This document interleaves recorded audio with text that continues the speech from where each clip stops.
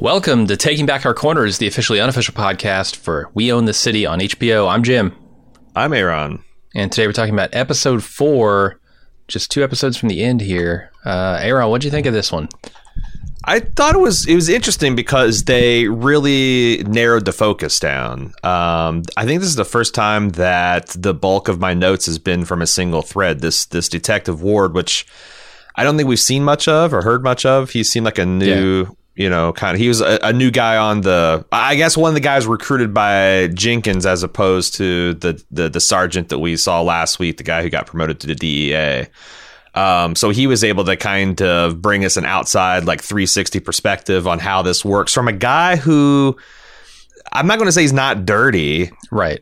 But he definitely, we're getting a perspective from, I guess, a reasonable person, a reasonable.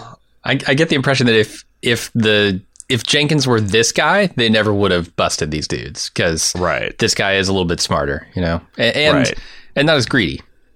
Yeah, maybe just have a little bit more, civic. I don't know. Like I said, it's like it's a crazy system if you're entrusting individual beat cops on what is, ethically and morally correct. But I think it was good. It was a good perspective because it shows like what we were talking about last week about like why do the policemen, the average police, the presumably non-rotten barrel that we're supposed to be talking, why do they think about this when they're seeing it? Why do they do the things? And I like that they made it explicit there at the end where guys like, well, if you know this is wrong and you're not even benefiting from it, well, then why the hell did you do this? And I thought the Ward laid out a pretty, because nobody else is doing anything about it. I don't want to be targeted. I don't want to be singled out. I don't want to be seen as a narc. I'm glad that the show kind of made that explicit because before is kind of things that you could surmise. What did you think of this episode? This really cast the people involved in a new light for me. We get the title being said in this episode, and that scene, to me, really like it put some light on that line in the intro that says these guys are 1930s gangsters, right? Talking about the cops who are running these rackets, and I realized that's what it is, right? It's a racket. It's not that these guys are like not getting paid enough and need to go get more money to make this job worthwhile. It's that they see an opportunity to run a racket within law enforcement and they're taking it, right? They're running this like they're entrepreneurs running a tech startup. Like they're disrupting the market. Right. Like they see a niche, right? They see a place where they can get in and get theirs and they are taking it. And it really like when I watched that final scene of him just like sitting in the restaurant with his friends, talking about how like the city is ours, we own it. I was. That's one of the more disgusted moments I've had during this series, in a series full of disgusting moments. Because I fully understood these guys, and you think that like I wonder. And you'll never know. I don't know how you could do an experiment like this that's ethical, but like I think a high percentage of people would do this type of behavior with these type of incentives. Like I think that's the point of this show is that this is a logical course of action. If these are the inputs and outputs that you see before you, if this is the oversight, if these are the rationales you'll be giving, that like you are the only thing, you're the thin blue line that stands between chaos and corrupt, then like, and you might take a bullet at any time. You might not come home with your family. The city might rise up in support of thugs and murderers, and you're on the wrong end of that equation as a law enforcement officer. It's like, it's a very exceptional person. Personified by people like Detective Suiter that is going to hold up. Most people, even good ones, like, and I use good, in quotation marks, like this Detective Ward, are going to find a way to try to drive their moral and ethical calculus between those two poles. Very few people are going. That's the whole. It's like you always hear that's like a few bad apples, but. That phrase is spoils the bunch. And you see guys like, I have no doubt that Detective Ward would have been an excellent officer and would have done the city proud in a gun trace task force and made a lot of money doing it, by the way. Yeah, If he had just- $170K with overtime is nothing to sneeze at. That's just the shit you can tell the IRS. Like that's more money than I've ever fucking made slinging code. And I thought we were the grossly overpaid fat cat. So yeah, like I think that's the thing. It's like and it makes me wonder, like, you know, I've thought like in the last 5 years, like what the fuck is up with the systemic, you know, like racism, and you talk about these racist cops, and you hear about like some of the, you know, the feds investigating like, you know, different racist takeovers departments. But I wonder how much of it is just the corruption. And this corruption attracts a certain type and repels a certain type. And we've been doing that for like a generation or two. And like all our Metro cops are just kind of like rotten. Yeah, that's the thing. Once the apples spoil the bunch is spoiled, right? And you can't put a bunch of good apples into that barrel and expect them to remain good. It's just like one of those things where like it's just another list of the pile of problems we have in society. They're all like super hot button critical things to fix, but yet they're all enmeshed and they're all entwined. And like, you know, if we're going to have a resurgence of crime in this country, and there is some indications that, you know, after historical lows we've enjoyed for almost my entire life, that we're starting to see an uptick in that stuff. Like, how the hell are you going to fight that when you've got a bucket of dirty mop water to do it with? Yeah. So it's a great episode. It's a terrible episode. Right. That's the story of the show. Yeah. Shall we begin? Yeah, let's do it. But first, let's take a quick break. All right, I'm doing the best I can because I'm trying to. I had to make some judgment calls on what is and isn't part of the federal investigation. What is the part the parts that pertain to Detective Maurice Ward. And I guess like most of the Wayne stuff I'm going to put into here, with the exception of a few things that I don't think the investigators know. Like, so anything that the investigators know that's part of Wayne's story or is told from outside his POV, we're going to shove in here. And we're going to start at an odd place, which is we haven't seen Kilpatrick and McDougal since like the first two episodes. They come back. The feds are starting to move forward with this investigation of Gondo and these other corrupt cops involved with Shropshire. And they're just finding out that Wayne Jenkins is the new sergeant. His sergeant got bumped up to the DEA. He's taking over. And the lady investigator, FBI agent, says, you know, I know this guy. I've met him. Seems like a good guy. We should give him a heads up. He's walking into some kind of crazy corrupt situation. He might get blindsided. Yeah.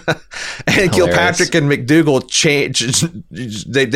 they change several colors, you know, and they have some significant looks. And like the FBI's like, well, do you need to tell us something? And Kilpatrick volunteers that, you know, I don't know him personally, but I see his name keep coming up, and I have him on a phone call when we saw that last episode where they can tap the phones at the jail about him being a possible dirty cop. So they're like, you know what? Let's hold off a couple weeks and see what comes up. Fucking good decision. But as they'll reflect later in this episode, this almost blew up the whole investigation before it even began. Yeah, and I do wonder, isn't there some talk in this scene of maybe stopping him from taking over the task force? Isn't that a thing? I wasn't sure if they're just giving a heads up so that because I mean, imagine if you do have, because she said, well, he's a cowboy, maybe colors outside the law, but he's certainly not corrupt.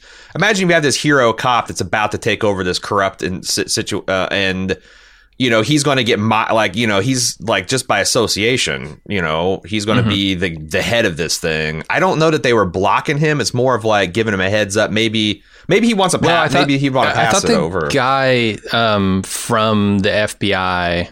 It's the FBI. Yeah. The tall one with the glasses or whatever. I thought he suggested, like, after McDougal and Kilpatrick said, hey, this guy is probably dirty, that he suggested, like, oh, do we, like, take him off the task force? Or do we... And then they said, well, let's give it 2 weeks and see what we can turn up. I don't think that they would have the authority to take him off, or maybe as they wave him off. I'm not sure. Yeah, I think also, like, when we say the FBI, it's like I think that guy is the federal attorney, assigned to this case. So he's like the prosecutor, and there's like, it's a Law and Order, Sure. I don't think. Sure. Yeah. So you got the FBI agents are essentially the cops in the situation, and the tall guy with glasses is the guy who's going to be making this case to a federal judge. Yeah. But yeah. So I just think it's funny. It's one of those cases where later you'll hear this Detective Ward be propound with this question of like, how did you not know? How did you not know? How did you not know? And I think the scene is to back up his assertions like, look, yeah, I heard of Wayne Jenkins, but it was only in terms of like, man, this fucker is badass. He gets the arrest, he gets the drugs, he gets the guns, and he gets them the right way. Not like, oh man, I'm going to be on Wayne's, so he's going to be the dirty guy who's going to turn on the money spigot. That even the FBI agents, like from what little they knew, thought that he was like this golden boy. Yeah. I did expect I guess I expected more of McDougal in this show, since we started off with him and the Shropshire investigation. We haven't seen him, like you said, in several episodes. I assume at some point they're going to join up, right? Like the Shropshire investigation and like all the BT Tower or BT, I forget what it is, Baltimore Towers? Belvedere. BT, whatever. Belvedere. All that's got to come together with Jenkins' investigation, right? Yeah, I think that they might come in as like the low-level police officers that are giving testimony about, because like the federal investigators have to build a case of like, well, how did the feds get involved? This is not even a state, this is a local matter. How did the chain? So they have to. They'll be crucial for laying that like initial. Like what is the probable cause of the FBI coming in and kicking in the door of the Baltimore Police Department and saying, raid essentially. Mm-hmm. So we're going to flash back all the way to 2010. Jenkins explaining that he's got a feeling. He's got a special feeling about something. And his feeling is these fellas are driving and they're black. Let's follow the case. They're black. They got too nice a car. They're not school age. And one guy's got a backpack. That equals drug dealer. Turns out, that's the profile that Jenkins has worked up on people, I guess.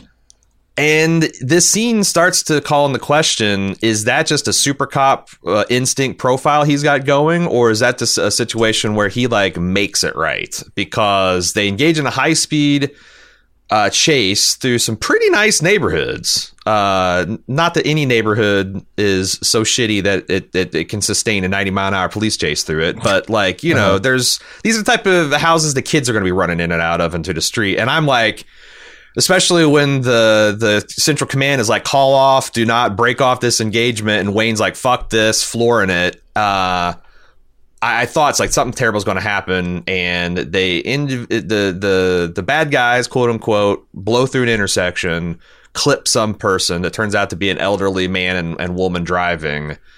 And I thought this is the telling thing, is like Wayne and his police officers go up to the car that they are following, and like only as an afterthought did they investigate the civilians that got caught up in this. Mm-hmm. One of them that will later die. And when they first roll up on these guys, they're all in plain clothes. They've got highly tinted windows with these lights that kind of barely shine through them when they turn them on, because they're in not marked cars either, unmarked cars. Right. You could be forgiven in a city like Baltimore, where the crime rate is very high, for people thinking, oh shit, I'm in the middle of something that's going down, let me get the hell out of here, right? Like, sure. Not realizing that these are cops in the moment when people jump out of vans and point guns at you. And the thing about this is also like, it's an afterthought for these people who are in this accident, this older man and woman. The man, I think, is dead. And there's no sign that there's any remorse there, or that, I mean, obviously he doesn't change his habits, right? He probably goes out the very next day and does the same thing over again, not thinking anything of like the consequences of his actions for these people. Especially all the people are like, man, this car is clean, Sarge. This car is clean. They found nothing. And then they plant that shit on him. Jenkins at the end is like, we'll call the sergeant. And you don't know what's going to happen, but you're going to learn what's going to happen by the end. And to his credits, Wayne is looking a little nervous. Like, oh, God, what have I done? I might have fucked up, but he's going to fix it here. To your point about like this is something I've long wondered when we've got these no knock, middle of the night warrants where people just like bust in the door. Sometimes they say they're cops first, sometimes they don't. I've often wondered like what's going to happen when a very heavily armed country like the United States, like when these cops knock on either the wrong or just like it's not that hard to use. Like you saw our misery lights. It's not that hard to get a light kit, especially nowadays, to get LEDs and stuff and get that. It's like, I get it that it's illegal. Like you can't impersonate an officer. A whole lot of shit in this country is illegal and it's happening anyway. Like, yeah. I just, there's going to be this nightmare situation where a lot of cops get killed and of course they're doing duty because they've set up, again, these incentives and these, to set this stuff in motion. Because somebody rolls up on you in the city, even with bulletproof vests and shit, like you can get that stuff off of mail order. Like, sure, and we just see it's like Breonna Taylor was like an instance of that where the cops do the no knock stuff and they get fire got returned, people got killed. I worry that we're in for a lot of that in this next decade. Anyway, the background is that the cops are talking to this detective Ward, and they also are going and getting background of other officers. We've seen this one cop, which was one of the police that were with Wayne. We saw him being interviewed, I think, in the police academy in episode 1. They're talking to him, and he's explaining how like you're not really supposed to chase people in high speed pursuits anymore. Unless you've got like a life in danger, and a narcotic stop is not one of those things. This old man was dead on arrival at the hospital. And you see this uniformed sergeant on the scene kind of walk over to the car and give Wayne a significant look. And then seconds later, Wayne says, "Hey, Sean, Detective Suter, roll over there and check that car one more time." And he finds a big... that's the thing is like I can't believe how lack of subtlety there is. Like suddenly there's a big bag of drugs underneath the passenger car seat, something that any cop would have found in 5 seconds. Yeah, he didn't pull a body panel off or slash open a tire and find a pack of drugs that they missed. It's just sitting there. Yeah. It just blows my mind that it's kind of like that. And even Suter, it's like this, the things like, I want to say that he's a good cop, probably is a good cop. Like his alarm bells have to be ringing like crazy on this stuff, they right? Are. Yeah, I think they are. But like, what's he going to do? They found drugs in the guy's car. Right. So you're going to be like, oh, you planted this. You planted this way. You're going to start that shit show? Like, are you? I don't know. So we begin this interrogation of Mr. Ward, this detective that lately joined the gun trace task force. And he starts with a statement of remorse. And I guess at the first of the episode, I was primed to be like, this guy's full of shit. And by the end of the episode, I turned around on him. But he's like, seemed to me materially different from the other officers, where it's like he knew this was wrong the whole time and also tried to take steps to shield himself from, try to, again, find that middle ground between narking on his fellow officers and just being a full-on corrupt shitbag. Yeah, no, he went along to get along. And in a certain way, you can understand that when your livelihood depends on these guys thinking you're okay. You also mentioned that the brass protected Jenkins in a way that they didn't protect his fellow officers that worked underneath him. What do you think that was about? Probably because he gets the job done, like he brings in the guns, right? Every time you see Jenkins come in with a bag or something, every cop's like, oh, I hit the jackpot again, huh? There's the hero cop. There's the man. And, he does pull guns and drugs off the street and people like that. And there's a line later about the numbers, right? Like, as long as you keep the numbers up, they don't give a shit what we do. But that's the thing. It's like, by extension, like if Wayne gets numbers, don't his men get numbers too? Like, I wondered if there was a racial component, because I've started to notice there is the white guys who are the ones in charge of the task force, and they have a whole bunch of black guys working for them. Yeah. And I wonder if there is some kind of like meta level to this where, well, yeah, the white guy can be the hero cop. The other, the bad apples will work for him. What are you going to do? It could be, but I do notice the pattern of like, There's a thing later where Jenkins gets a call from his wife about his kids and has to go deal with something. And he's in the middle of a bust and he tells one of the other cops, hey, you can have this collar, right? So there's a component of like the person who actually signs the paperwork gets all the credit or something. Sure. Yeah, right. So Jenkins as a superior of these other guys would be getting that credit, right? Right. Yeah.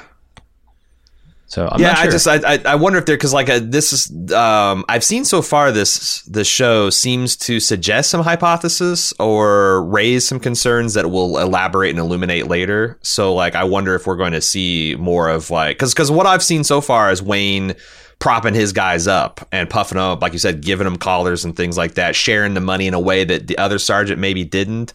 And I'm wondering if like we're going to see where some of that was just for show and behind the scenes he was like throwing people under the bus. I haven't seen that yet. I don't think so anyway.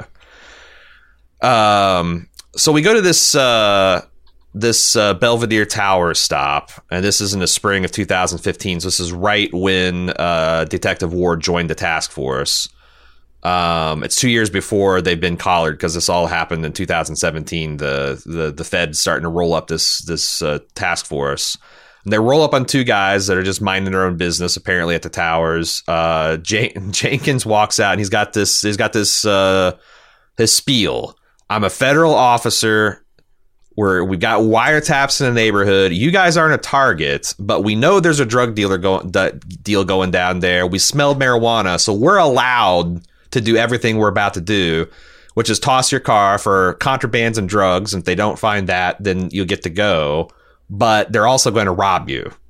100% they're going to rob you. and they do. Did you think it was odd that the guys getting robbed, like they took it with a certain level of like resignedness that surprised me? Like they're not even angry about it. It's just like a dog ran up and bit them. Like, fuck, what are you going to do? This fucking dogs, these fucking dogs in this city. No, this strikes me as like, I don't know, when fucking Uber gets fined for not classifying their employees correctly, or some pharmaceutical company did some improper marketing of their product and they get a fine, right? This is the cost of doing business. Every once in a while, if you're unlucky, some cop is going to roll up, take your shit, and then kick you back out on the street. And then you start over again, right? Like, that's just how it goes. What do you think about, and this is something I thought about a lot, about law enforcement's ability to lie to people? I get that part of investigation, you have to kind of play cagey with what you know, what you don't know, what your buddy might know, what your buddy might be telling people. That's effective interrogation. Like once you got someone interrogating them. But like, I don't know how it sits like people saying I'm a federal agent. Yeah. We've got wiretaps. We've got like, I don't know where the line should be drawn, but it seems like there's no line. Like a cop can literally tell you anything about your rights and whatever. And to the extent that you rely on them, you're a fool. Oh yeah, totally. They don't cover this information in lawyers school for this shit. No, of course not. Right. No, from everything I know, everything I've been taught in the movies, impersonating a federal agent is a crime. And I don't think that stops being a crime if you're a police officer. I wonder what the actual fact of the matter is on that, because it's like we were talking about with Suter last week, to some extent, he took advantage of Ebony's lack of knowledge of her rights to clear a gun murder off the street, which is a good thing. But on the other hand, you've got now, this is the shadowy side where you've got a person saying, hey, this is essentially, don't worry, we're federal, don't worry about your right. And the guy's even saying like, I'm not consenting to any of this searching. And it doesn't fucking matter because all a cop's got to say is I smelled weed. Mm-hmm. That's it. Yeah. Anyway. Yeah. The probable cause, like every time they talk about probable cause in the show, I laugh because they're laughing. Like there is no such thing as probable cause in this scenario. Yeah. They don't need it. So they rob these guys. They pull up a couple of blocks. They stop, and Wayne checks for a GPS tracker because he's not an idiot. He doesn't want to get caught. He divides up the money in a way that's kind of unfair. And he's like, well, look, I'm going to buy a crash bar with this money. This is going to go back to my squad car. And then he gives them essentially money laundering 101. Don't be smart with this. Don't put it in a bank. Don't pay off any major bills with it. Trickle it out a little bit of a time. Buy, like steaks and beer. Just go one shelf up on your beer and one grade up on your beef. Yeah, no, he turns into De Niro from Goodfellas. Yeah, totally. Don't. I don't want to see you guys in Impalas and fur coats next weekend. Okay. Mm-hmm. Yeah. So yeah. Ward, we see him put his share back. Like he's like, hey, I got to do something. He puts it back because he doesn't want this money, and he explains that his wife, that they got a service family. His wife is a member of the Baltimore Police Department, and she's squeaky clean, and he was scared and uncomfortable taking the cash. And the guy clarifies, "Are you comfortable taking the cash with that?" He's like, "No, we're going to tax drug dealers when we get them on the street, but like this is a whole other level. It's too much." Yeah. Yeah. But it just goes to show you that like the system, like the mild graft and greed and corruption enables the big stuff. And there's a quote in the Bible, like the one who is faithful in least is faithful in much. And I do believe that, Mm-hmm. Like if you're the type of guy that's going to take $500 off a suspect because you can, you're probably going to be the guy that takes 10 grand out of a safe house when you find it. Yeah, for sure. Maybe there should be more stings. Maybe there should be more stings from within the police department. I hear those are not entrapment. It sounds like ID is incompetent based on this show, but who knows? Or that their recommendations just aren't even followed, right? Like they talk about that later. So the investigators are contemplating the amorality of Jenkins' actions when Ward's like, I can actually top that, and retells a story of them going to a strip club, of Wayne Jenkins becoming enamored with a certain dwarf stripper, and him taking the opportunity because he can to rob her, go into the VIP with lures of paying for sex, and he actually just straight up robs her. And the men have a reaction to it. Do you want to talk about this? Yeah, I mean, they think it's wrong, and it is wrong. I don't know what else to say about it. But it shows the men here have reached their limit, and they're like, this is fucked up, man. And they try to tell it in the mildest form possible, but like Jenkins has a way of shutting it down, being like, hey man, he's like, I can't believe you just robbed the Imsler stripper. And Jig's like, hey man, no, don't put it like that. Like, well, How else the fuck do you want to put it, man? Yeah, that's exactly what he did. Yeah, this is like bully shit, even to the point where these professional bullies are uncomfortable. And again, the investigator's like, how did you not know about this guy? And he's like, this was a fucked up night, but you got to understand that his numbers are what I knew him from. He was a legend. Right. He owned these streets. He'd been working at this point 10 years plainclothes. Who the fuck was he? A new guy on the squad, newly promoted. Who was he to be like, hey, this is a bunch of bullshit, right? Mm-hmm. 2012. Herschel has pulled over a guy in a Candy Impala who I think it's interesting that in the first episode we meet a civilian who has one of these things because he works hard and he provides for his family. And they got this poor guy out on the curb and they're parading their dirt, going through his shit. And Wayne pulls up with the sergeant stripes and puts on a show. Mm-hmm. Yeah. Can you imagine being this guy on the curb? Yeah, that's exactly what I was thinking in this scene. Just like, and he vocalizes it at the end. He's like, man, this is bullshit. It's like, when you go into like a bad McDonald's and there's like trash everywhere and the toilets are backed up with shit and the employees are kind of like having a celebration about like how this place is terrible. And, it's like, that's kind of galling if you're just there for your chicken nuggets, right? Mm-hmm, sure.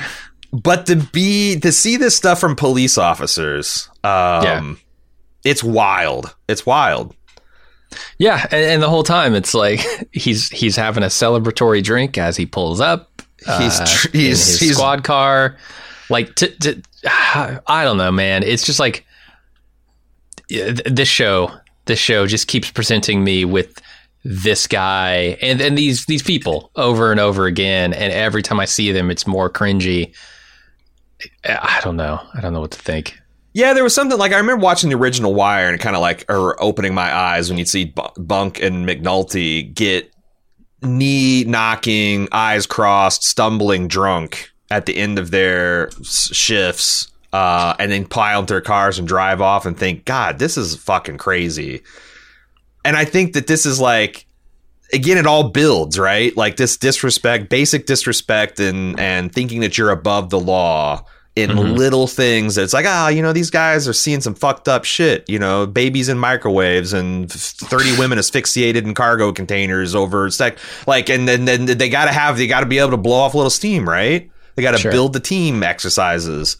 But that little corruption that snowballs into what you've got now. Because it's the same fucking city we're talking about. We just celebrate Happy Wayne Jenkins Day in 2012, him getting his stripes, and we go to 2014 in the middle of action. Guys screaming, "Why did you have to run him over, Wayne?" Wayne instructing, "Go find a gun in the yard." He has put these crash bars to use, and he's run someone off the road, run them over because he says that the guy pointed a gun at him. We're going to find out that there was no gun involved.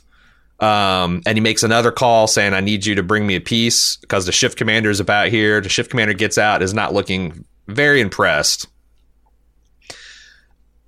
They interview the shift commander.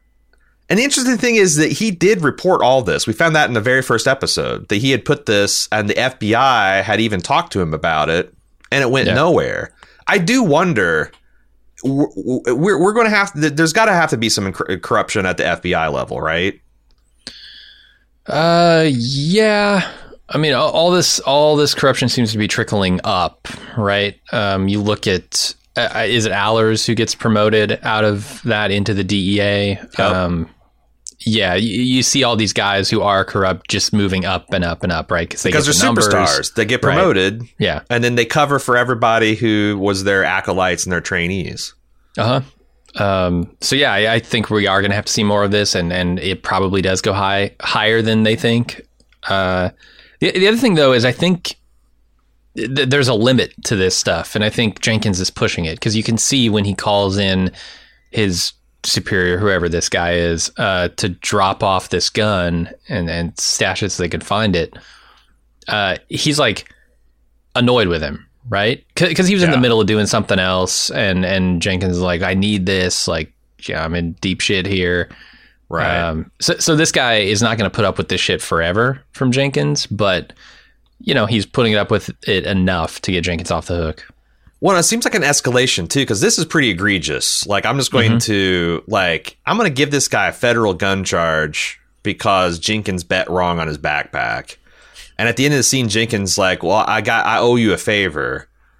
What is going to be the fucked up thing that he calls Jenkins to help him with? That's going to be maybe a little bit over the line from what Jenkins is comfortable with. And it just keeps going. It seems like it's a story where it just keeps going back and forth. And like, well, if you're going to call bullshit on my thing, like, what about you robbing the stripper? What about you and this also shows up this kabuki kind of thing that they do where they know they did something dirty, and they let the uniformed officers who are not part of the task force find a gun. And then Wayne comes up and like, whoa, back off, everybody. Let's wait for evidence collection to come in. We want to do this right by the book.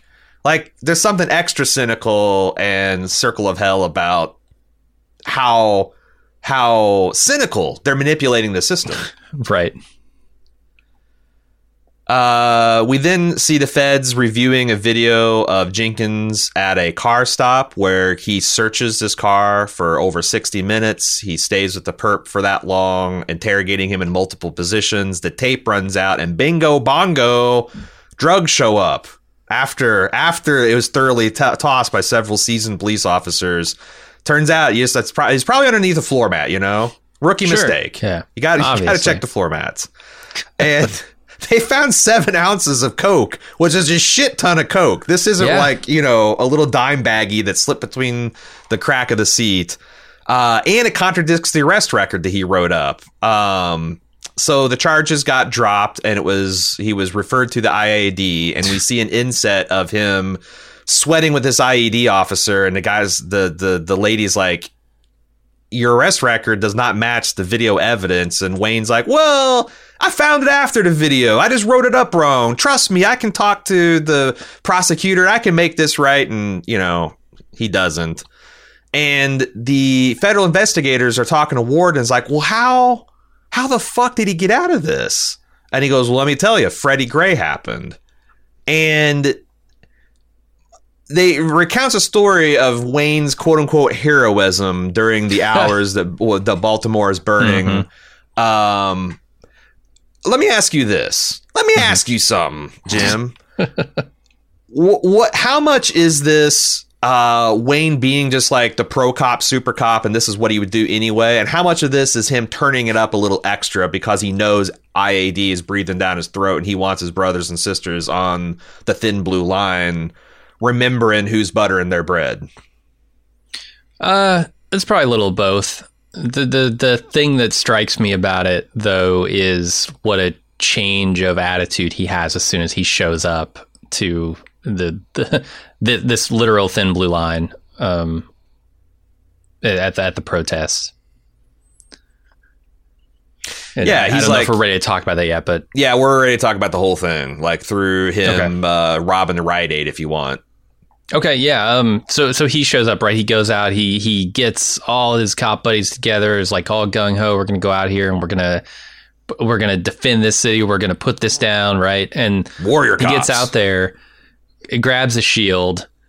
A guy throws a rock at him. They get into a slight altercation, and then he gets back on the line. And he looks shaken, right? Like, and I don't know if it's mentally shaken here. Well, it's mentally for sure, but is it like emotionally? Like he realizes that this is sort of like a direct result. These are the consequences of his actions coming home to roost, or is this? Yeah.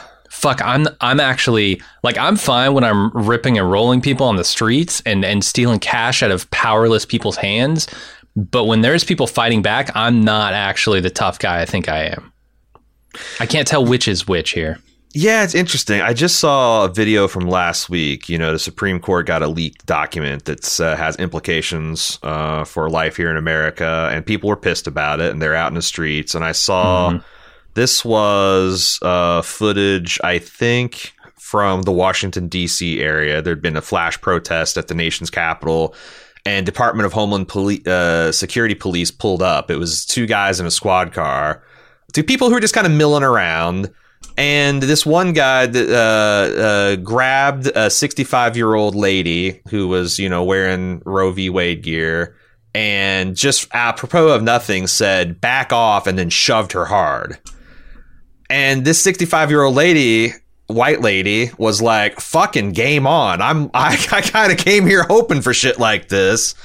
And this guy just started shoving people, and this officer behind him who had a submachine gun started grabbing him, and like you could see them become aware of the fact that they are 2 guys against now like 60 people who are fucking incensed at the way they're behaving, and they end up having to abandon their squad car and like flee on foot. Mm-hmm. I do think that like there is this kind of like where the cop mentality hits reality of like, oh shit, what if we did have to go to war against this city? We'd fucking get our asses kicked. Yeah. Especially in places like Baltimore and some of these other, you know, the urban areas where they've just been doing this shit for a generation or two. Yeah, man, I don't know, because like I thought he looked afraid too, and you saying like maybe if he's got enough self-awareness to like, this is all the chickens coming home to roost. Yeah, I think it's less of that, because I don't think he's super self-aware like that, or he is in, I don't know, he is in moments, right? Like when the guy he calls in to plant the gun is telling him like, this is it, man, you fucking cashed in your last card. He kind of gets that look on his face, like, oh, maybe I've gone too far here. That there's the stuff where he's sitting in jail in 2014 17 or whenever it is, where you look at him and go, okay, now he's thinking about all the consequences.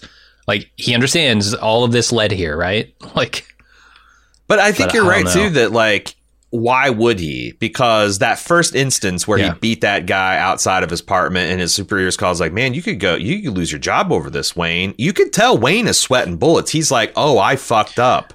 Right.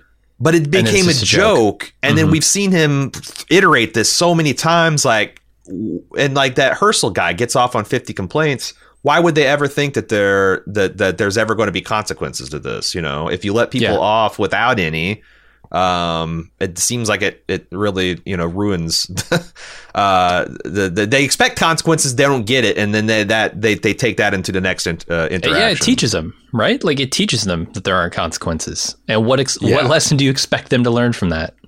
And we also see like from Detective Suiter's perspective, because he's like, they're suiting up everybody in the Blues, and they want everybody in their Class A uniforms with shields and riots, and Suiter's like, fuck, what about, you know, I'm murder police now and I'm going to be banging heads. He goes up to the major, who we saw was doing a house cat desk duty in the last episode, and they're burning a police car, and Suiter's like, are we just not going to do anything? And the major's like, man, fuck that car. Well, at this point, just let him blow off steam. And there's this kind of like, the good Apple cops are like, well, shit, are we just going to let the city burn? Because if we try to go and restore justice, we're just going to make things worse.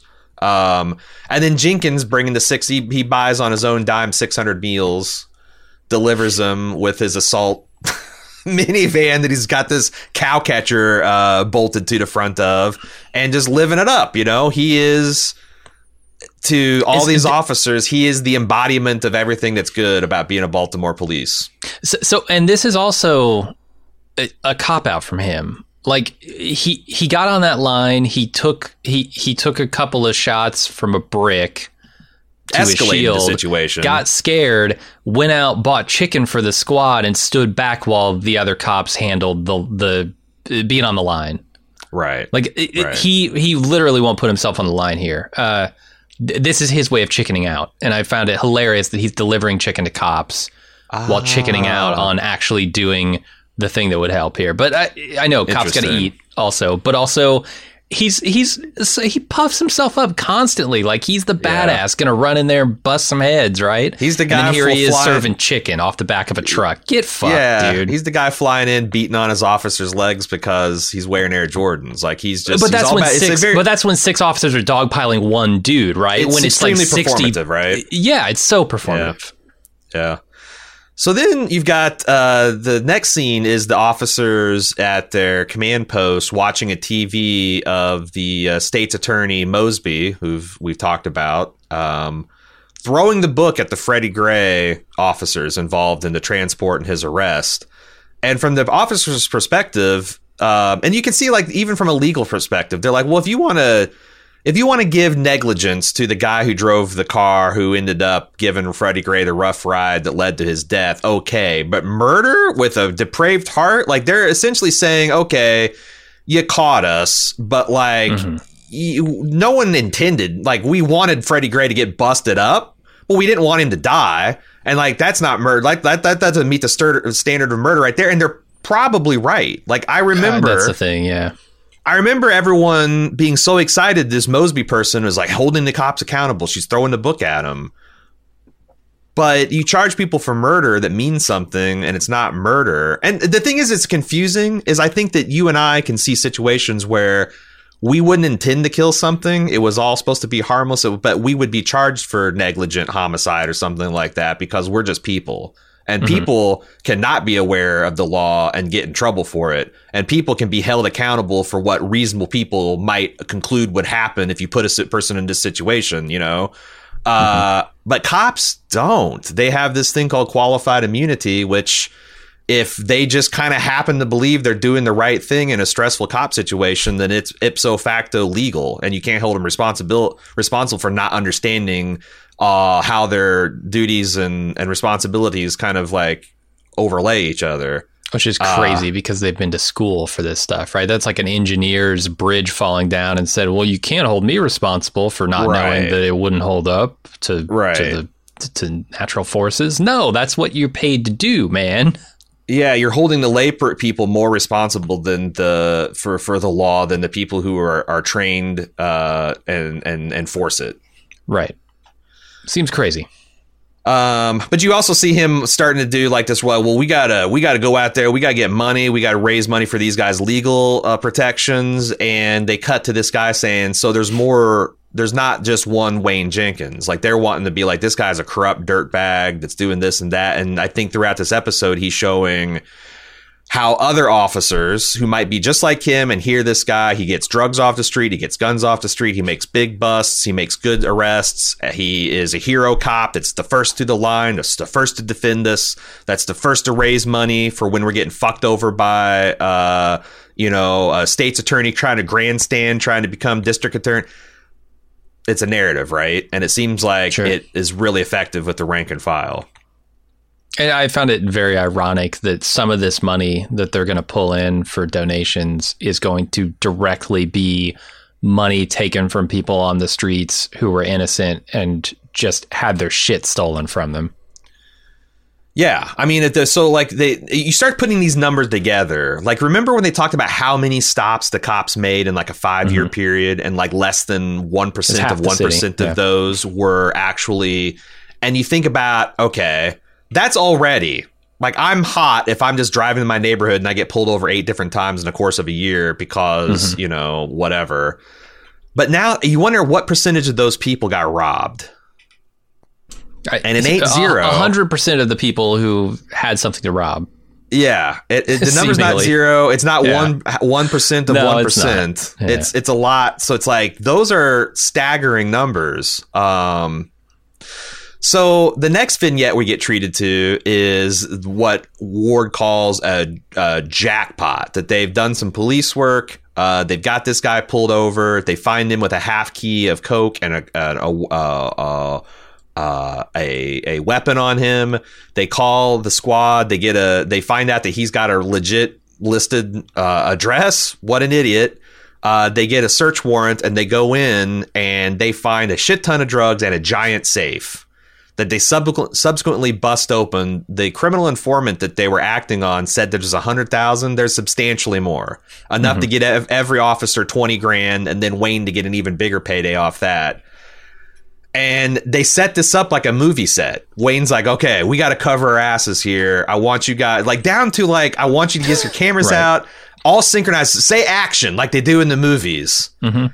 And they put the 100,000 in the busted up safe. They stage it like they're rebusting into the safe. And then Wayne comes in there. He's like, is there more than 5,000 in here? Holy shit, we got to call the feds because that's what you got to do. You got to take it, and it's like, we're just going to do another one of these seizures by the book. Yeah, it's ridiculous. This is the type of shit that always on body cameras are meant to stop. One of the things, but you can't do that on plainclothes officers. You can't do that on the guys who are out there. It's just not possible, right? But they do. What you're supposed to do I've seen is some of these guys with the. Go ahead. Oh, have you? No, yeah, like I said cameras? that, in like episode, I think 3, half of Wayne's crew had body cameras on them, including Herschel of all people, and I'm not sure what the rules are of when you got to wear them, when you don't. And this is in 2015, so yeah, maybe the Baltimore, maybe that happened after Freddie Gray, the body cameras. I don't know. I'm not sure. Yeah. But I don't know. It would prevent this type of stuff, or would help at least. You would see it'd be easier to see. You'd think. I don't know. Because I feel like if you put body cameras on this system with this personnel, they would figure out a way. The whole department would check clocked out to take a shit in the 5 minutes that they beat the fuck out of somebody. And the cameras would come back on when they go, we all ran out of the boys' room, saw this guy committing a crime, and he's all bloody in his hand, but it's cool. You know what I mean? Yeah. And the people that were supposed to be like, if IAD is supposed to be watching this stuff and their supervisors are supposed to be like, they're going to be like, well, it's department procedure that these boys were all taking a synchronized shit. What are you going to do? their colons synchronized after they've been on the force, rolling out at each other. And there's a scene earlier, right, where Wayne has one of the guys move their car so that the security camera can't get a look at them stealing the money out of these guys' cars, trunks. Right. Putting the clinic So they do find ways around it. They do. So they said, did anyone complain about Wayne taking more than his fair share? And the cop's like, no, because he was the guy for, he had his methods and they were flawed, but they also paid off a lot more than they didn't. And, they were kind of happy that they took a big drug dealer off the street. And they asked him what he did with his money. He's like, I had time to think about it. I got to my house. I thought about my family. And I dumped the 20 grand in a vacant lot in Baltimore. And they asked him why. What did you make of this guy's reasons, his motivation? I mean, they made a lot of sense, right? It's too much money to just bring home and use and still have your wife stay clean. And going along to get along makes a certain amount of sense in this situation. What do you do? Yeah, I wonder if these officers had wives that were also police officers that were clean. Like, how much harder would their job be? Because at some point, I got to think a lot of these like Wayne Jenkins' wife has to know something's up, right? I would assume, but I don't know. I mean, it depends on how open they are. But I don't get the impression that they're very open with each other. Or, And also, so the next scene is a team building exercise in 2016 where Wayne is taking over the gun trace task force, and he's talking about his vision to the men. And he talks about how what motivates a police officer is money, which fair enough, it motivates anybody. And they compare about what they're taking in. And this makes me feel like an idiot for talking about maybe we should pay these guys more. Because they're talking about getting a base pay of like 75 grand, making 62 off overtime. And again, I think these cops only work 4 days. They consider 4 days a week full time. So this isn't like them working 75, 80 hours. This is them working probably 60, 65, which was probably an average week for me when I was working white collar programming. Yeah. And they're making $150,000 to $175,000 and carrying a gun and beating the fuck out of whoever they want. You got to think, like, why wasn't this enough?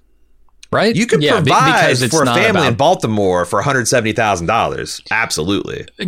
Like I said, there's an opportunity there, and these guys are opportunistic. That's what it is. That's what it basically comes down to. They are making enough. It's just, you can always make more. And if the opportunity is there to do it and no one's going to stop you from doing it, of course these guys are going to do that. And he talks about how they're like, the gun trace task force is even going to get worse, quote unquote, because they're going to work 8 to 4, but they're going to show up at 2. But in those 2 hours of police work, they're going to get so much guns and so much drugs that no one's even going to care that they're doing clock theft now. So they're going to work 8 hours a week, get $150 a year for it, and own the city. Like they shout out the name of the episode or name of the series here. And we end this thing where, like, if you have any doubt about what Detective Ward's telling you, they have $20,000 sitting forlornly to this day in an empty lot in Baltimore. It makes me wonder if that's going to be a smoking gun. I wonder too. A small smoking gun, right? Not like a 45. It'd probably be like a 9mm against Jenkins. Because that certainly like backs up the story that Ward's telling here. I thought you mentioned the symbolism of the chickens. I wonder if there's symbolism with they choose Grant on the 50 looking balefully at us from the stack of, because Ulysses Grant is famous for a couple things. Winning the Civil War by throwing Union lives at Lee until he ran out. And also presiding over one of the most corrupt and graft-ridden parts of U.S. federal history. I wonder if he's kind of like the poster child for, and I don't think Grant himself is corrupt. I'm just saying that he happened to be the president that was overseeing just tons and tons of truly heinous corruption, probably because it's after Civil War and there's a lot of profiteering, carpetbagging, etc.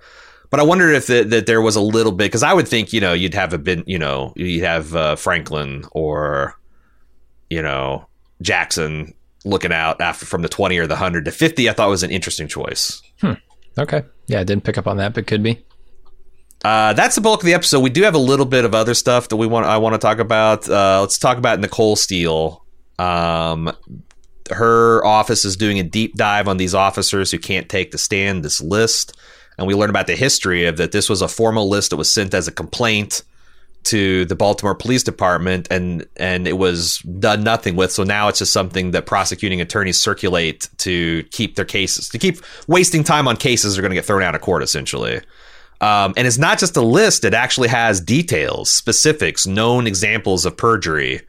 And she says, I want to see a man answer a straight question. She takes her partner to meet with Commissioner Davis and asks, why are these guys still on the street? These are names with actionable concerns. And he explains this goes back 3 commissioners ago to a commissioner and a state's attorney fighting. One was pissed that I'm taking all these crime and I'm bringing it to your desk and you're not prosecuting. The state's attorney pissed that you're giving me piss poor casework that is not getting prosecutions. And instead of working on that problem, they just kind of go to this Cold War where they ignore all criticisms leveled at each other.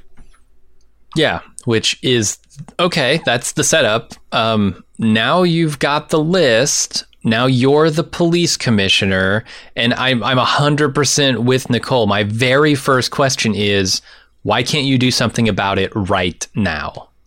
That's the history, but now you've got actionable stuff. Why? So like she's starting to peel like, well, this Davis guy is like, oh, my hands are tied, all this history. But like, what keeps you from cleaning your side of the street? Mm-hmm. And then from that newly clean street, you could launch more effective attacks against the state's attorney who's, got their sidewalks all shitted up. I don't think there's a good answer for that question.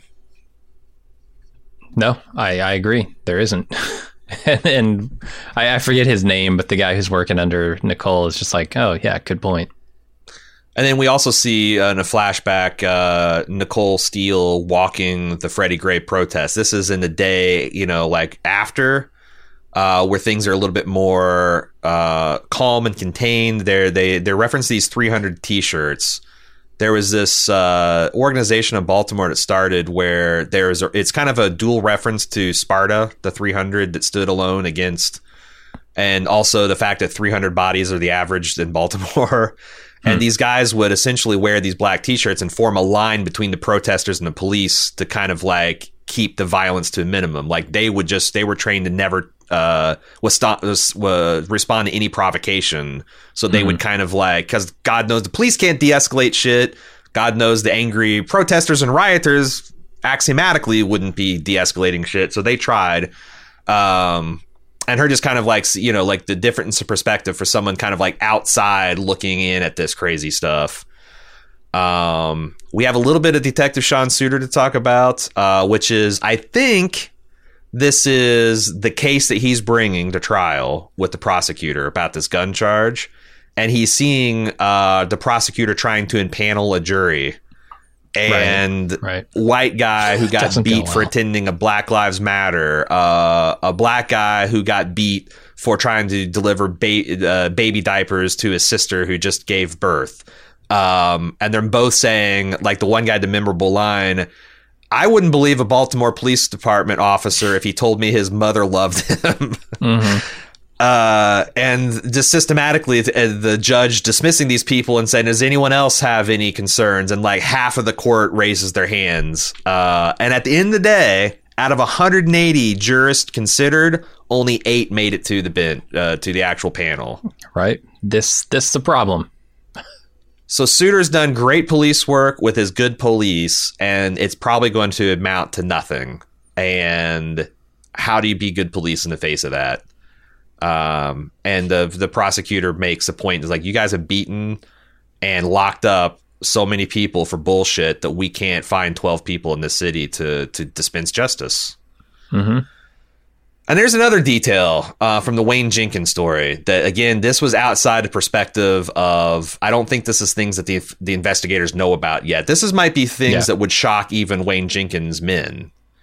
Wayne has got this pipeline with the bail bonds guy. Do you want to describe it?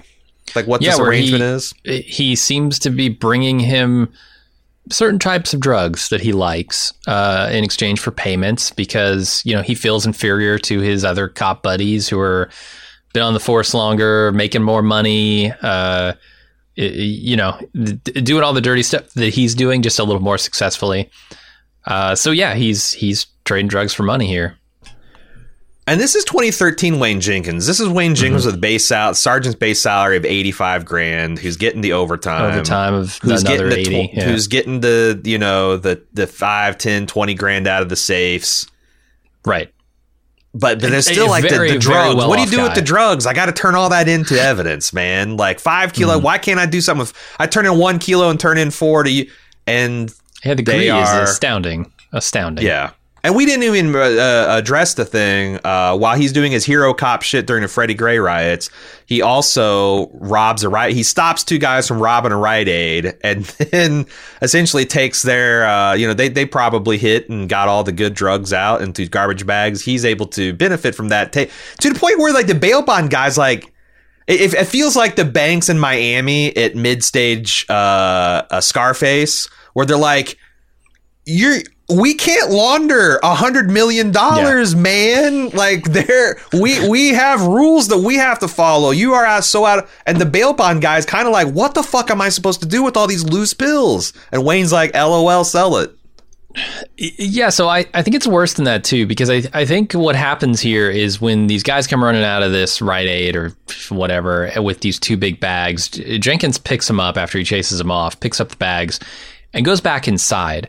I don't know that he necessarily just took what he had there. I think he went in and actually looted that place himself, picked out the OxyContins, picked out the high-priced pills, because when he goes to his bail bonds guy says, these are worth a shitload of money. Right. So I think he went in and handpicked the ones that he knew were worth a lot. You might be right. You actually might be right, because he did the big show of like, I don't even know what any of this stuff is, but yet, yeah. And last time we see him, he's walking back into the place with the bags. What would he be doing that for? And this is how stupid I was at the beginning of the scene. I'm like, why the fuck would you rob like, what are you going to get? Like greeting cards and shit. I forgot that, yes, they have all these narcotics back, and you could force the safe open, and so. I think that's all the crime and corruption that we've uncovered in this hour of television. All I can stand for this week. Yeah. Fuck. We do have some feedback. Do you want to talk about that a little bit? Yeah, let's do it. All right, feedback. If you'd like to send us feedback, send it to corners@baldmove.com. First up is Devon Winston. He says, I'm a big fan of all your content. I'm actually listening to your Breaking Bad podcast again for the 3rd time, 3 times through. Back in the simple old days where an old man was trying to cook drugs for his family, simpler, less morally ambiguous days.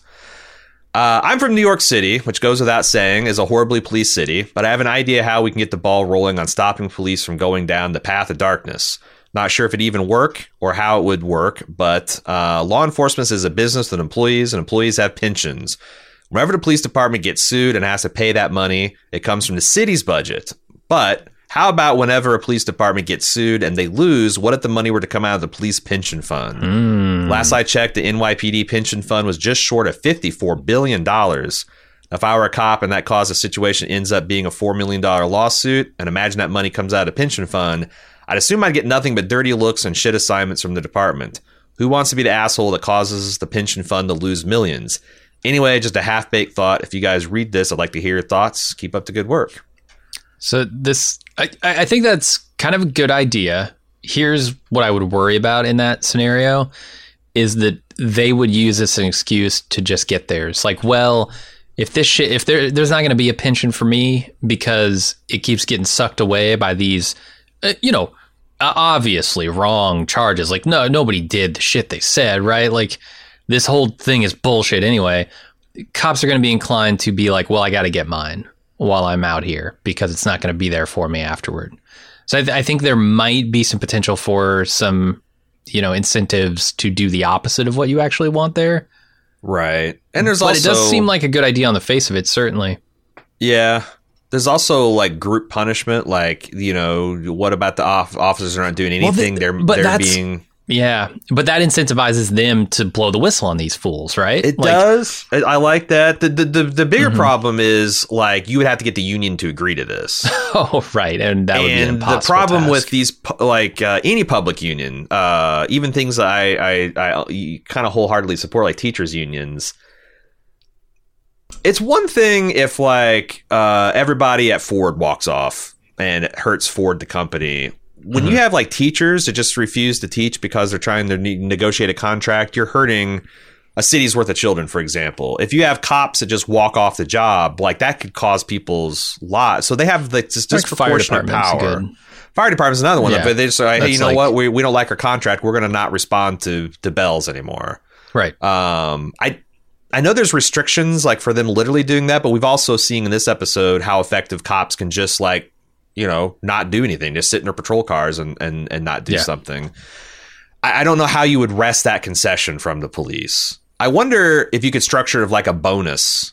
Like there is a potentially X amount of bonus pay that officers get each year, and we're going to pay our civil rights penalties out of that. So this is a new thing you're negotiating the union. Like there's going to be a budget, and we're going to, and everybody will get this, and it's going to divvy up by blah, blah, blah, blah, blah.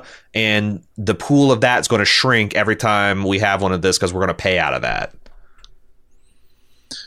Yeah. I mean, there's still the problem of the incentive that might create for cops to, go out there and get their own. Right. Well, they're going to take it from us anyway. We got to get ours. Yeah. Right. I've seen that mentality time and time again with people. But I don't know. I mean, yeah, we got to do something. I don't think that's the worst suggestion. I think, maybe the bonus pay stuff, maybe some positive reinforcement, incentivize people to come forward with complaints about officers, incentivize other officers to do the right thing. But it's tough because if you're already making $170K a year, right? What's another? You get $1,000 for like a tip on another officer that the IAD prosecutes on or something, like, right? Or is able to get a prosecution on. I don't know. That's why we say, like, when we're looking for the show to say something about a possible solution, it's because these aren't easy things to solve, and I feel like we don't have a lot of great ideas on ways to solve them. No, it's a tricky problem. The problem is like, not only are we not doing anything solving, it doesn't seem like we're doing anything because, like, to me, the rot all starts with vice crime. Like, there's a long history of when you try to outlaw stuff that everybody's like maybe morally dubious about, but like, it's not murder, it's not rape, it's not arson, it's gambling, it's drugs. There's not a lot of upside to the murder investigations, right? Right. There isn't a bunch of money or drugs to be had to sell. It's sure, and like you like.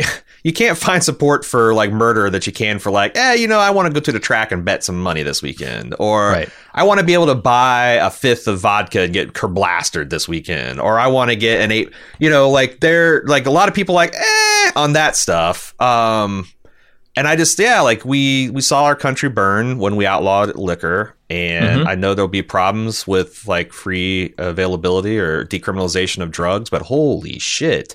Look at what the alternative has been for the last 50 years.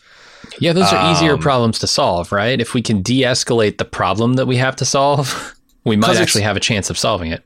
It's ruining our police, and it's ruining our laws and institutions. Like, it's one thing to have, like you got an opium den in your neighborhood and, oh my God, it's causing problems because this, that, and the other. You could do stuff with zoning and police enforcement and stuff about, like a strip club's legal and there's shootouts in a strip club parking lot, you can prosecute that crime.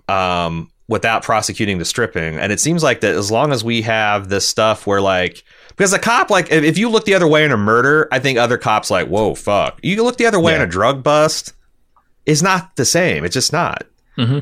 So I don't have any hope as long as we give these cops this shitty mission, you know? What you're saying is in the drug war.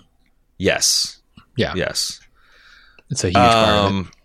Eric C., I think he's responding to us talking about search and seizure, and us, like, you know, the fact that if you and I were to drive around at $15,000 and we got stopped, we'd have our money stolen. He goes, no offense, Aaron, but I suspect a white man of $15,000 in your car may get afforded some benefit of the doubt a black man would not.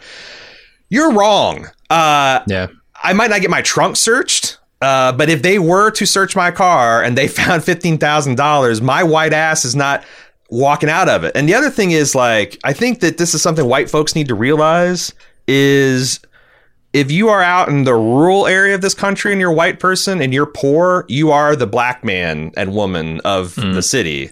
Like, if you pull out of certain trailer parks, if you pull out of certain, like, the cops watch those just as well as they watch the projects and the slums in the city. And yeah, like there's like you look at like the what is the border between Colorado and Kansas? Because Colorado's legal weed and Kansas is like super, you know, illegal weed. They're vultures, man. And a lot of people, they get pulling over to the line between Colorado and Kansas in the middle of fucking nowhere. Surprise, surprise, they're not black or Hispanic. Right. I think a lot of white folk found during the opioid crisis, during the meth crisis, that they are just as willing to rip and steal and violate our civil rights as they are any minority in this country. It is a case that, like, yeah, we're all in it together. And I'm not saying that I'm at the same risk of being pulled over. I'm the same risk of being searched. I'm just saying if I am in that position, they're not going to cut me to benefit of the doubt.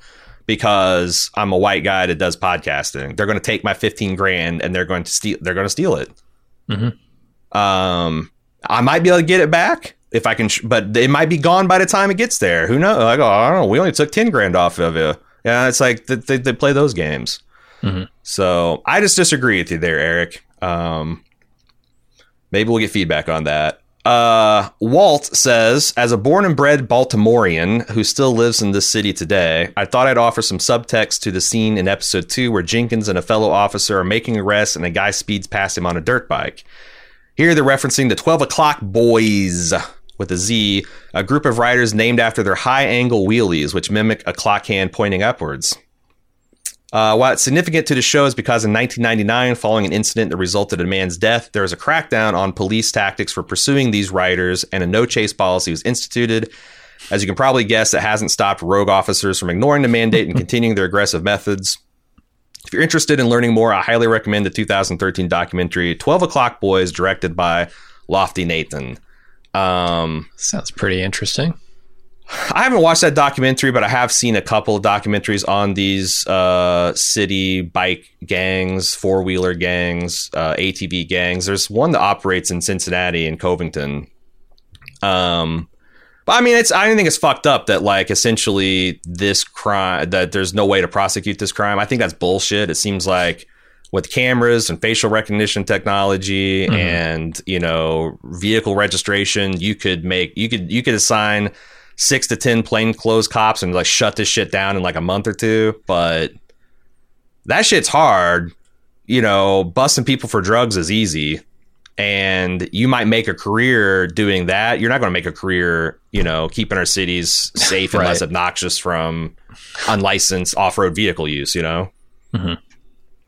But it's weird because it does get like, you know, there's been incidences here in Cincinnati where they've shut down a whole freeway to do like wheelies and shit. So it's like, I don't know, but it's like there's when you've got, you know, 180 murders being committed in your city, the bike stuff seems like it's not that big a deal. Sure. California Dave, enjoying your coverage of We Own the City. In your coverage of episode 2, you mentioned we should pay our police a couple of times. Kind of regretting that after this episode. Right. I just want to share some numbers on police pay in my area, San Jose, California. Now, granted, one of the most expensive places in the country, San Jose. Yeah. heart of Silicon Valley. San Jose was the 10th largest city in the U.S. While we do get to enjoy great weather, it's an expensive place to live. Annual base pay rate for a police officer is $105,000 to $164,000. They get 4-day work weeks, 10-hour shifts. The 4 days a week is significant because it seems to create a lot of opportunity for overtime. 7 of the 10 top paid city employees worked at the San Jose Police. Everyone on the list made over $400,000 in 2020. 7 out of the 10 top paid city employees worked as a police. Even in San Jose, 400K will go pretty far. I mean, most of the tech guys working there aren't making 400K a year. Not unless you founded some shit. Yeah. Some are top officials, but at least one on the list is a regular beat cop, and he made $453,000 in 2020 with a base salary in the mid to low hundreds. It seems reasonable to assume more than a few make over $200,000 a year. Is that too much or too little? I don't know, but I think most people, even out here, find those numbers surprising. P.S. Civil asset forfeiture and the police unions are the devil. No, man. I agree. I was running off outdated information that these cops got paid 40, 50, like a school teacher, salary. And with overtime, they could maybe juice that up to $80,000, $90,000, which is still and you not get by, right? Getting by in a city. But like and this makes sense. Like when we think of like, you hear a lot of times like police budget, like the police budget of, I just recently saw the police budget of LA is like 2 or 3 times the military budget for Ukraine. Jesus. Okay. Who is, with again some NATO help, successfully repelling an invasion from the fucking Russians. That's kind of crazy, I think. It is. How many people live in Ukraine? I don't know. The population is probably pretty comparable, like 45, right? 50 million. No, there's way more people. Yeah, like twice as many people there. Yeah. Okay. But they don't, the and the landmass, it's just a much larger place. That's wild. And that's where it's like, I don't know how successful. Well, I do know how it's not been very successful. The rhetoric about defunding the cops. Defunding the police, because like I understand the idea that you want to pull some of the money that we're paying police and you want to put it to social workers, you want to put it to homeless shelters, because that's going to ultimately stop. But to me, it's like it goes back to war on drugs, and also the fact that like a lot of, if you want body cameras, more training, fire a bunch of cops, rehire a bunch of cops, that's going to take a bunch of money. It's not going to be free. You're not going to save money by doing those things. And I have no problem paying a good cop $170,000 in Baltimore to do their job. To risk their life. If they're doing it effectively, because it is I agree, it is a dangerous job. And it's a job that I'd have a hard time justifying doing myself. So like, pay these guys what they're worth, 100%. Just shut this bullshit down. That's just making everybody worse. The other reality is, if you shut down the war on drugs, this job becomes a hell of a lot less dangerous. Right. The reason that cops are worried that you hear this, every traffic stop could be the last one. Last time I don't ever go home to my family. The reason that's true is because if you got 40 pounds of dope in your trunk, the charges for murdering the officer coming up to your car to bust you are going to be less than the weight you're doing for that. Like, so there's like an incentive to flee. There's an incentive to shoot. There's an incentive to, get your stash house armed to the teeth. So when so I'm saying, like, and to the fact and when you have police officers intentionally blurring the lines between patrol officers and plainclothes officers and undercover officers and people serving warrants and doing official police work, you're going to have more and more bodies. So it's like, what we're doing is not working. It's making the cop's job more harder. It's making it more dangerous. It's like, we're doing it to ourselves. We're collectively... That's the thing, but the people in the system you would think would want to have a system that functioned better, made their jobs safer. But there's this strange incentive out there to make the job more dangerous, work harder, work more, because the pay goes up, right? If you can justify... Right. Like in your union negotiations with the city, say, hey, this job is extremely dangerous. Look at these crime statistics, right? Look, it keeps going up, keeps getting worse. We need more guys. They need to be paid more. We need more equipment. they have no incentive to fix this. The unions have no incentive to fix this because their guys are making bank off of it. And if the guys aren't so afraid for their lives because they've got, tactical gear just on their guys who are just standing on the corner helping people out, if they've got all the tactical gear and automatic machine guns and shit like that, tanks, literal tanks in some cases, like, what do they care? Like, the job isn't actually getting more dangerous if they've got all this equipment. So just keep saying it is and justify the extra cost. Yeah, I mean, that's the reality is getting, one of those MRAPs issued to your department is essentially free because the war on terror really gave a lot of surplus on that. Yep. Giving a cop a shotgun and an assault rifle and a level 3 bulletproof vest for every squad car is cheap. Getting a police that can solve a murder is hard, Yeah. Apparently, it's hard when you have so many focused on doing other shit. So I don't know. It's like it's wild. It didn't take us this long to realize that alcohol was tearing our country apart and making the streets run red with blood and guns. It's taken us a lot longer to make the same realization about drugs. It's probably because of the huge racial component in the beginning. I feel like white folks have really got caught up to the averages with the meth and opioid crisis, and it's time for us all to kind of wake up about that. You can't imprison millions at the same time too. Like, it's not just the bodies and the it's the erosion of our trust in our civic authorities. It's the fact that we have millions of people who are felons now that wouldn't otherwise be. It's just a fucking tragedy all around.